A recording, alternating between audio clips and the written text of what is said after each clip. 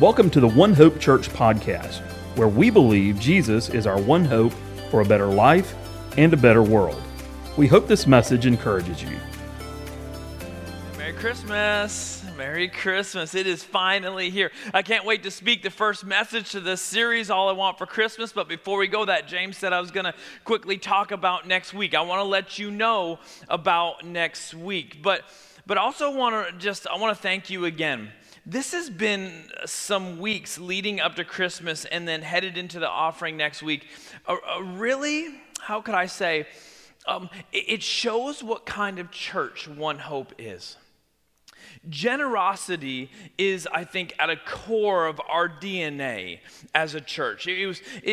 For years, beyond me being the pastor here, this church has always been such a giving church. It starts with Love Tree in November, and after Sunday, we'll be up to like 160 kids and families that you guys will be investing in this Christmas. And then a couple weeks ago, we had Global Impact Sunday. We talked about what are we going to do beyond these walls into our world, and you guys are giving. And then next week, we do have the Christmas offering. And so if you're new, if this is kind of your first Christmas season with us, basically as a church, we operate on a 51-week budget, not 52. Okay? Because we want to live and model generosity, and so we give away this one offering along with all the other things that we do. Well, how this works is you're able to submit requests using the welcome centers, using our online app, things like that, for people that you know could use a touch of hope this Christmas. And also, we have organizations that we're going to give to. But the big thing that people always look forward to every year is Scott. Where's 1/3 of this offering going? What organization are we going to invest in deeply this year to help? And so this year's one is one maybe you haven't even heard about yet. It was a couple months ago talking to a friend, and she works in Gadsden, and she said, "Scott, have you heard about the Freedom Farm?" I said, "No, tell me about the Freedom Farm." She said, "Scott, it's coming to Tuscaloosa County. It's going to be in Coker, and it's a partner or affiliate to the Big Oak Ranch that's over in Gadsden." And I thought, this is something that our church would love to be a part of. It is in the process right now of like digging into the ground, getting their buildings built, and we're on the front end of helping the Freedom Farm to be able to meet the needs of kids who are really struggling, who have fallen through cracks, who don't have a solid family dynamic because of whatever reason. If you know the work of the Big Oak Ranch, you know this is a big deal that's coming to our community, and so we want to be on the front end of investing in them. So Dr. Johnny Waits, who is the one that is spearheading this, and he's got his board and he's got his people, and he's going to be here next week, and we're going to invite him on stage, and we're going to pray over him. We're going to pray over this ministry as we are able to help financially, but also prayerfully support this ministry. So I hope you'll be excited for that. It's a great thing, and I'm sure in the community you'll start hearing more and more as this becomes part of what Tuscaloosa County is able to do and invest in these kids. So, let's go. The year was 1944. There's a guy named Donald Gardner. He asked his kids in his music class a really important question that year. He said to them, "What do you guys want for Christmas?" As they began to answer this question going around the room, he began to notice something. Most of these kids were missing one of their front teeth. He could tell by how they were answering the question. He could hear it in their speech. And that day, he sat down and he wrote the famous song in 30 minutes, "All I Want for Christmas." And we know the answer to that statement, right? My 2 front teeth. 80 years later, we're still hearing this song every Christmas. It was 1994. Another version of this song was sung, written by a famous Mariah Carey. Now, I was asked, as people saw the title of this series, was Scott going to give a performance of this song? That's a hard pass. But we know this song. We sing this song. We hear this song. It's everywhere, every Christmas. This song is so popular by the year 2017, it already made $60 million in royalties. Why? Why is it so popular? Because there's something in all of us that we have a desire, a hope. All we want for Christmas is fill in the blank. I mean, think back to when you were 5, 6, 7 years old. Think back to what it felt like leading up to Christmas. Think back what it was like to make your Christmas wish list. Think back. Think back. Can you remember a year where you wrote something down and you just prayed and you just prayed and you just prayed that this gift would be under the tree? Think back. Can you remember what it's like to be filled with hope for Christmas? Can you remember what it's like to walk down the stairs or out of your room into where your Christmas tree was and guess what is under the tree in each of those boxes? See, when you're young, Christmas is so much fun. There's so much energy, there's so much excitement, because when you're young, you believe that there can be miracles at Christmas. What you hope for can actually happen. But what happens when you get older? Christmas changes a little bit, right? You have kids, and it's no longer about you anymore. It's about seeing the faces of your kids and how they find the joy that Christmas morning, or you have family, or now you have grandkids, you have friends, and it becomes less about you, more about others. But I would make the argument, hear me, I would make the argument, there's a little kid still in all of us, that we all have something we would like for Christmas.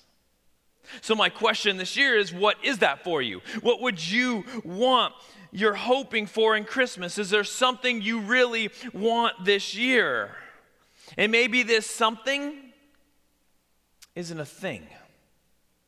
Maybe this year it isn't something that you can find in a box. Maybe for Christmas this year, all you want is to feel loved or valued again. Maybe all you want for Christmas is to see that person that's been gone for quite some time, someone that you've been disconnected to. Maybe all you want for Christmas is to feel less stress, less anger, less frustration. You'd like to feel a purpose for your life. Maybe for Christmas, honestly, you just like to feel like you believe in God again the way you once used to. Maybe all you want for Christmas looks more like a miracle than it looks like something in a box. Maybe what you want for Christmas will not be written on a list. But if we slow down long enough, there's something inside of us that we really want this Christmas. And if this is the case for you, then I'll say you're not alone. You're not alone today, and you're not alone in the history of people. See, when I look back on what is now the Christmas story, I see there's a group of people who were longing, who were hoping for something at Christmas time. And this is where we see the famous words of Christmas in Luke chapter 2, verse 1. Let me read it for you. Famous words. In those days, Caesar Augustus issued a decree that a census should be taken of the entire Roman world. This was the first census that took place while Quirinius was governor of Syria, and everyone went to their own town to register. So Joseph went up from the town of Nazareth in Galilee to Judea, to Bethlehem in the town of David, because he belonged to the house and the line of David. He went there to register with Mary, who was pledged to be married to him and was expecting a child. Now, while they were there, the time came for the baby to be born. And she gave birth to her firstborn, a son. And she wrapped him in clothes and placed him in a manger because there was no guest room available for them. Now stop there. You probably know the context around this story, right? This is not a new story. You know the context, but just make sure we're on the same page. It's in this moment what was happening is the Roman leadership was taking a census. Why? Because they needed to get their money. This is a money situation. See, this move is all about power and taxes. This is the world that the Jewish people lived in. The Rome dominated, and they were about exerting their power, and one of the biggest ways they could exert their power was to take someone's money through taxes. They dominated, you lost if you were a Jewish person. And so at this moment, they're writing from the standpoint of they're tired of this kind of life. They were tired of being taken advantage of. They're tired of it being unfair and how they're beaten and they're abused. And in this moment may have been their moment of the greatest desperation. You know why? Because not only were they under the foot of the Romans being dominated, but it had been quite some time since they had really seen, heard, experienced a move of God. See, if you remember, if you look at this story, you know that from the end of the Old Testament to the beginning of the New Testament are 400 years. A gap of where it felt like, God, where are you? A gap of feeling like, God, why haven't I seen, experienced? Like you just feel very distant, and this is where they are in the story. So what it left them was to sit in a place of desperation. Hoping, wishing, they're praying that the Messiah will come and rescue them, that come and save them. This is the context that wraps around this Christmas story. This is the world that this story is written in. And so what we see is Mary and Joseph, they head to Bethlehem for this census because they have to go, and this is when Jesus is born. Now, we all also know that the way Jesus was born was not the way it was supposed to happen. And that's where our story continues, verse 8. And there were shepherds living out in the fields nearby, keeping watch over their flocks at night. And the angel of the Lord appeared to them, and the glory of the Lord shone around them, and they were terrified. But the angel said to them, "Do not be afraid. I bring you good news that will cause great joy for all people. Today in the town of David, a Savior has been born to you. He is the Messiah, the Lord. This will be a sign to you. You'll find a baby wrapped in clothes and lying in a manger." Suddenly, a great company of heavenly hosts appeared with the angel, praising God and saying, "Glory to God in the highest heaven, and on earth peace to those whom his favor rests." When the angels had left them and gone into heaven, the shepherds said to one another, "Let's go to Bethlehem and see what this thing that has happened, which the Lord has told us about." So they hurried off and found Mary and Joseph and the baby who was lying in the manger. When they had seen him, they spread the word concerning what had been told them about this child, and all who heard it were amazed at what the shepherds said to them. But Mary treasured up these things and pondered them in her heart. Now the shepherds returned, glorifying and praising God for all the things they had heard and seen, which were just as they had been told. So listen, you know this story, right? Like this is a story we read most Christmas. This is what I'm going to ask from you. This Christmas, will you not let the familiarity of the story take away from how incredible this story really is? And what I want you to do is I want you to take a seat in the seat of a shepherd. Can you leave where you're sitting now and try to imagine what it's like as we read this, what a shepherd's life would be like? Verse 8, it simply says, there were shepherds in the field nearby watching their flock at night. What is Luke trying to tell us in him writing this? The shepherds were doing what shepherds were always doing. I think he's saying shepherds were what? Being shepherds. Nothing spectacular, nothing impressive.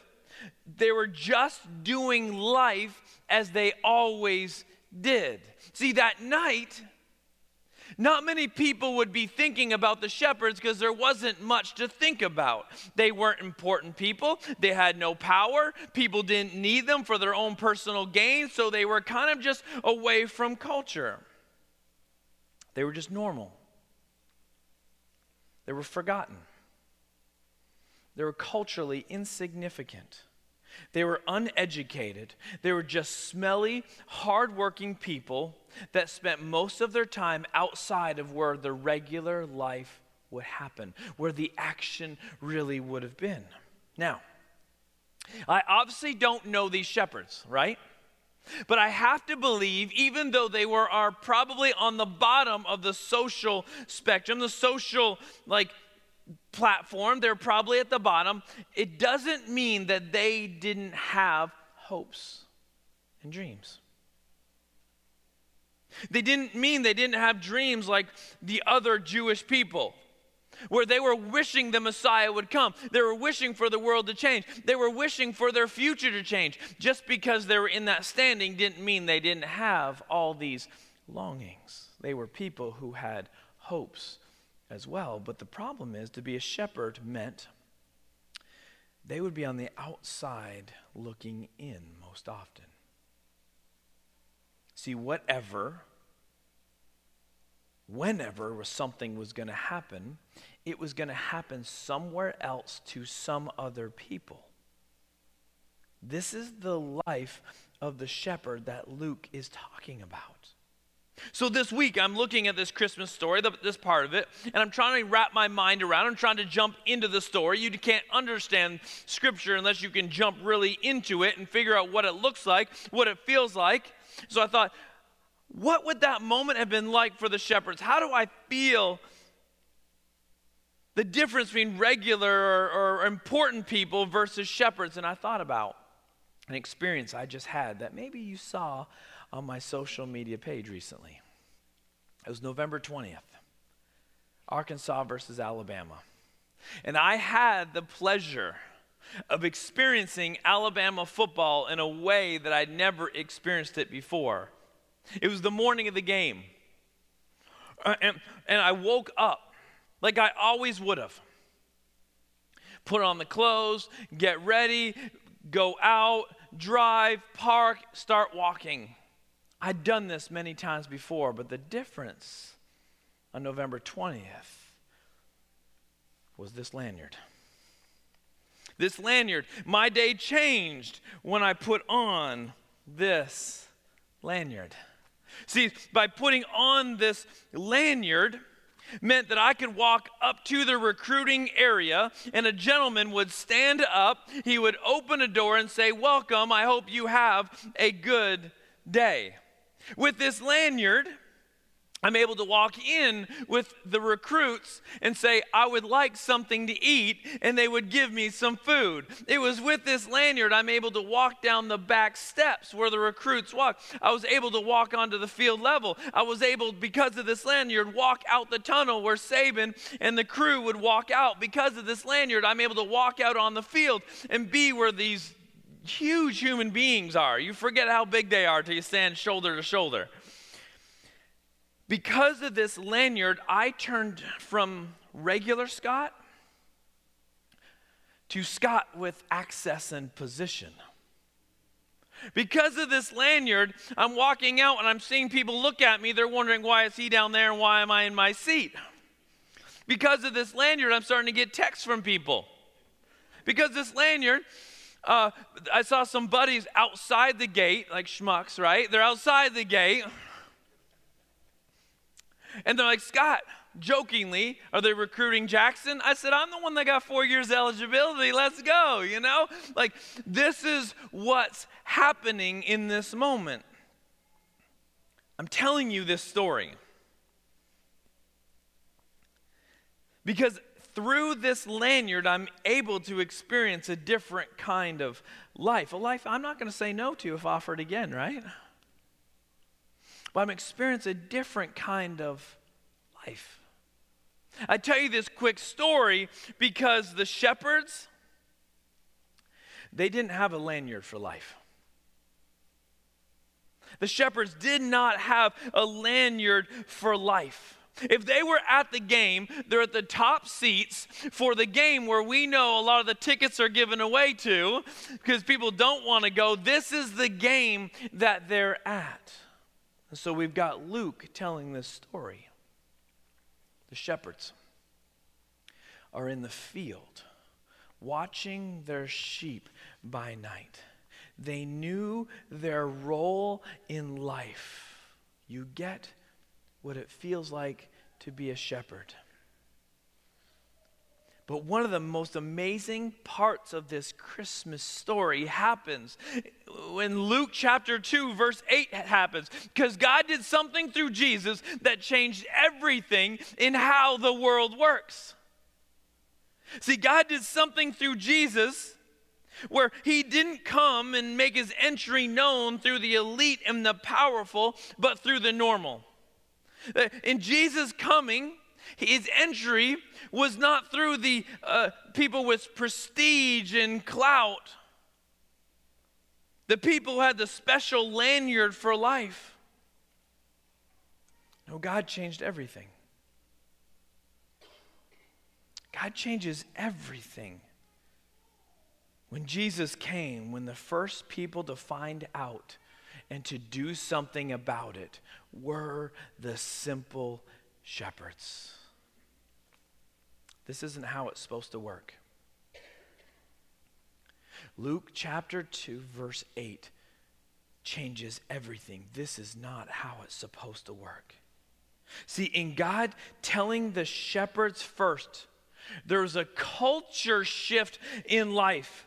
It was in this moment that the insignificant and the significant collided. It was in this moment where the world's most unimportant met the world's most important in life. I mean, think about it this way. If there was breaking news about the coming of Jesus, and it was the biggest news story of the year, normally this would have been like the national news got this. The story would be had by the people who knew other people. It would have been had by the people who had the prestige in the world. No, in this case, it's the small town newspaper that gets it. The little guy gets the interview. The little guy gets the break. This is what's happening in this story. This wasn't how it was supposed to work. But in Jesus, everything changes. And in Jesus, everything changes. People who seemed unimportant were all of a sudden important. People who had been forgotten all of a sudden remembered. People who had less value all of a sudden carried deep value in the kingdom of God. This is the story of Jesus. And I say it's a culture shift because it wasn't a one-time event. It was literally how the world changed, how culture completely changed. And we begin to see this over and over and over in Jesus' life. That he was going to do things differently. I mean, think about this. So when Jesus comes, he is born, the pronouncement is made to the shepherds. We just read that. 30 years later, another announcement is going to be made. That announcement is that the ministry of Jesus is about to happen. And who did Jesus tell this amazing news to? Do you remember? The woman at the well. 30 years later, he's pronounced to the shepherds. Now he meets this outcast woman at the well in the middle of the day. And he tells her who he is. She believes. And then she goes and tells the world. How Jesus was going to operate was different than anything else the world had experienced before.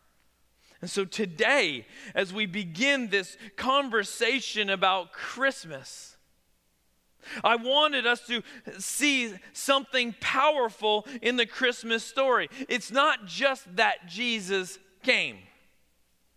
That is amazing. But it's not just that he came, it's how and who he came to that is really an important part we can't skip over. Jesus coming and the shepherds hearing it first meant that things were going to operate differently in the world.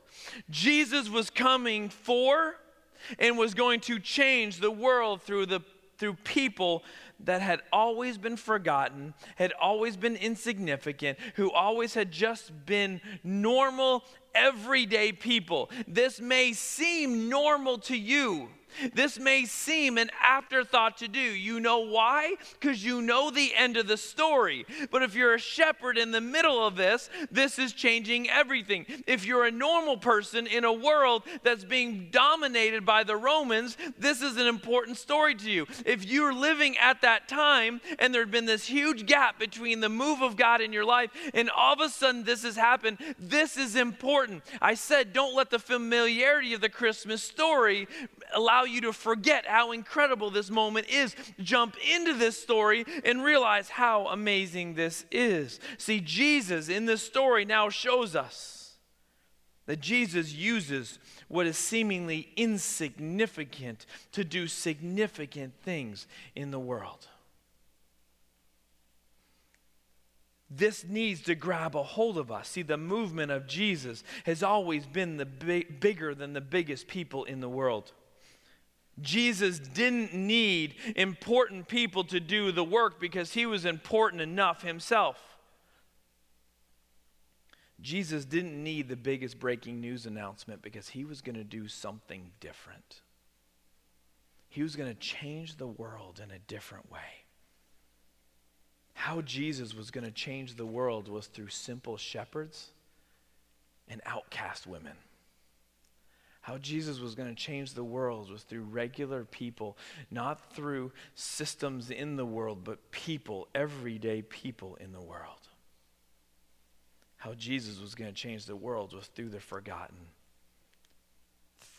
through the unimportant, through the people who had almost been thrown away. That's how Jesus was going to change the world. And I don't want this simple, powerful picture to be forgotten during Christmas. And so my question for you this morning is a simple one. How do you see yourself in light of this Christmas story? Do you ever see yourself as a shepherd? Do you ever see yourself as someone who's doing life, but not really doing anything great? I'm just doing life. Not particularly skilled, not particularly important, just you. Doing you things. Do you ever see yourself maybe feel like what the shepherd would have felt like? Do you feel more like regular Scott versus lanyard Scott? You sit in the regular seats, you do regular jobs, you have regular life, regular parents, regular grandparents, just regular people. If you do see yourself that way, then there's great news this Christmas that I think we're exactly who God intends us to be. We're exactly who God intends us to be and to use to make himself known in this world. See, your life, as insignificant as it feels, is exactly what God wants to use to bring hope to this world. This is where I want to begin the Christmas story. Your life, as insignificant as it feels, is exactly what God wants to use to bring hope into this world. See, this is what the Christmas story reminds me, and I hope it's going to remind you for your regular life.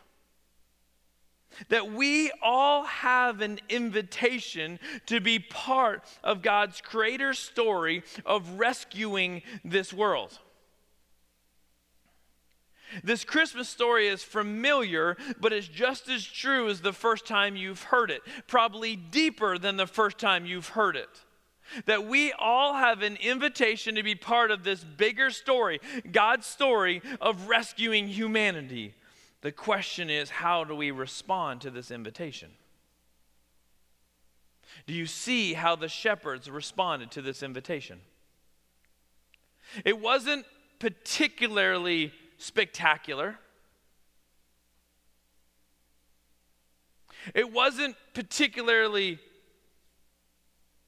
mind-blowing. It was pretty simple. See, the shepherds' response was simply this. They believed, they worshiped, and they went and told others.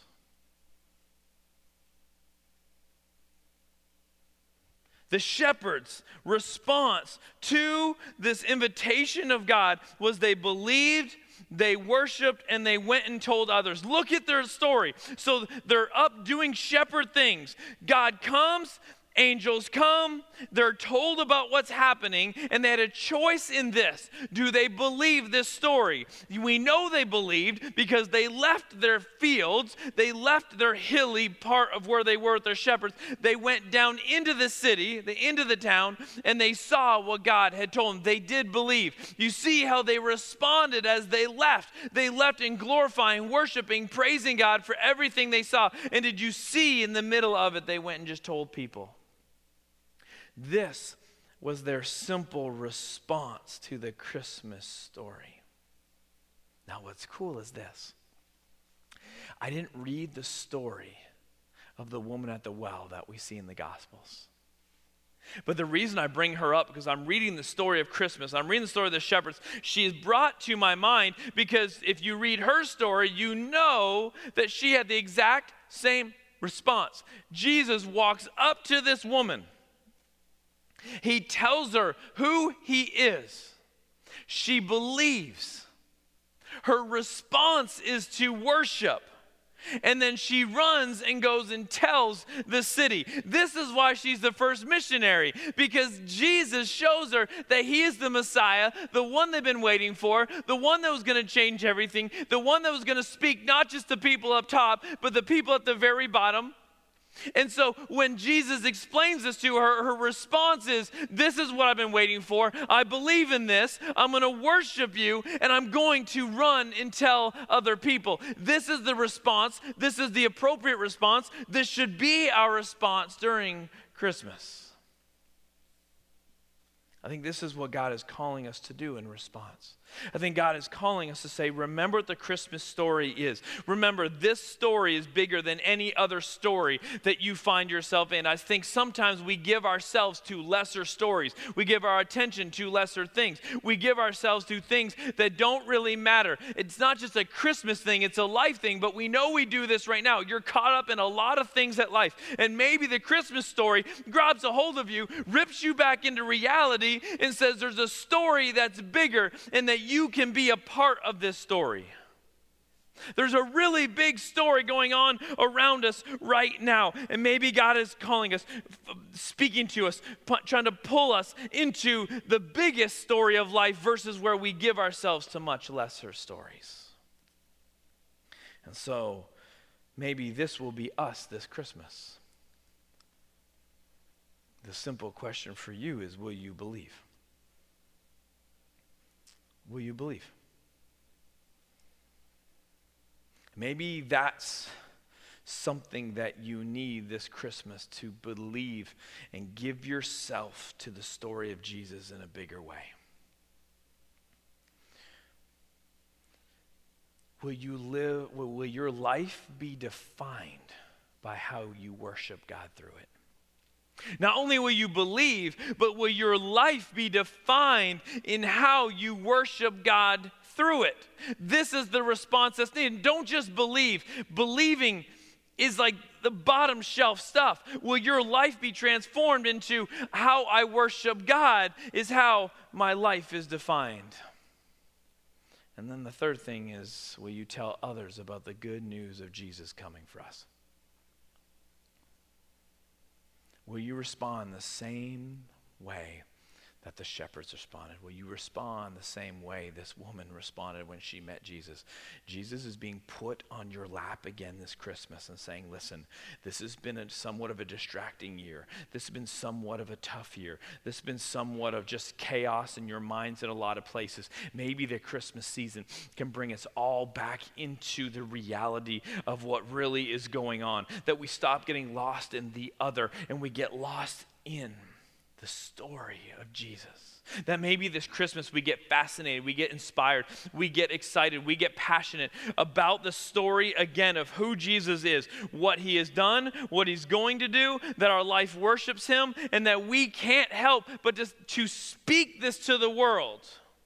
That there is hope and there is joy and there is peace, everything found in Jesus. In the coming of Jesus, he is the one that's rescuing. He is the one that's saving. He is the one that has come. The thing you're looking for is not going to be under a box, under a tree. That is fine for the moment. But what you're looking for is something deeper. You do have a longing inside because we all have a longing inside. I don't care if you're a little kid or you're an adult. There's something that is in us that is crying out for something more, and that more is in the coming of Jesus to rescue all of us.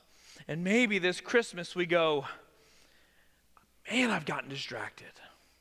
Man, I've given myself to lesser things. Man, I've gotten caught up in stories I shouldn't get caught up in, and we're brought back into this. Maybe this Christmas will maybe get us out of the junk we found ourselves in. Do you feel a little bit that you're just in a mess? I think Jesus, the story of Jesus coming can take us out of this and saying, wow, I know this is familiar, but this is still incredible. See, y'all, Jesus is still changing the world. The best part is we get to be part of the story. Jesus is still changing the world. The best part is we get to be part of this story. You feel like you're insignificant? You're just regular? Fantastic. That's exactly who God has used. You don't have to be anything more than you are right now, but it's going to take you responding to this story in the way that I think we see is needed by people who are going to follow Jesus. We believe, we worship, and we speak it into the world. You can spend this whole Christmas season getting caught up in stuff. It's your choice. Do your thing. I just think there's a greater invitation. I think there's a life-changing invitation. Your life can change lives of people around you when you say, I believe this deep, deep, deep, deep. I want my life to be a place of worship. I want to tell people what Jesus has done for me, who he is, that he is still changing lives. He is still coming, and he wants to change 2021, Tuscaloosa, wherever you find yourself. But how will you respond? Let's pray. Heavenly Father, thank you for Jesus. Thank you, God, that it doesn't matter what's been going on in our life. If there has been a gap, if there's been a space between us and our relationship with you, you this Christmas are reminding us that you have shown up. You are here. You are the rescuer. You are the one that's come to save us. And God, all we have to do is respond to you by believing in you once again, that you are everything. You have come, and later in your life you have died, and you have rose again to give me new life. And God, if there's anybody either watching, listening in this room who needs to believe today, God, I pray that you would just speak to their hearts and they would just say, I believe in you. Jesus, thank you. I believe in your birth, and I believe in your death, and I believe in your resurrection. Thank you. But God, there's some people in here today who need to move past belief and need to live a life of worship. And one of the best ways we can worship you is to let the world know how incredible you are. May we be people this Christmas, God, who get lost in the story. Get lost in this familiar story that can wow us again of what you've done and what you're still doing. Help us to respond appropriately. Help us to respond with passion. And God, may you change our life and use us to change others' lives, because you have invited us, just regular, normal people, to be part of what you're doing in this earth. In your name we pray. Amen. Thank you for listening to this message from One Hope Church. If you would like to hear more, check out our website at ouronehope.com for message archives, service times, and more information on how you can get connected. Thanks again for listening, and we hope to see you soon.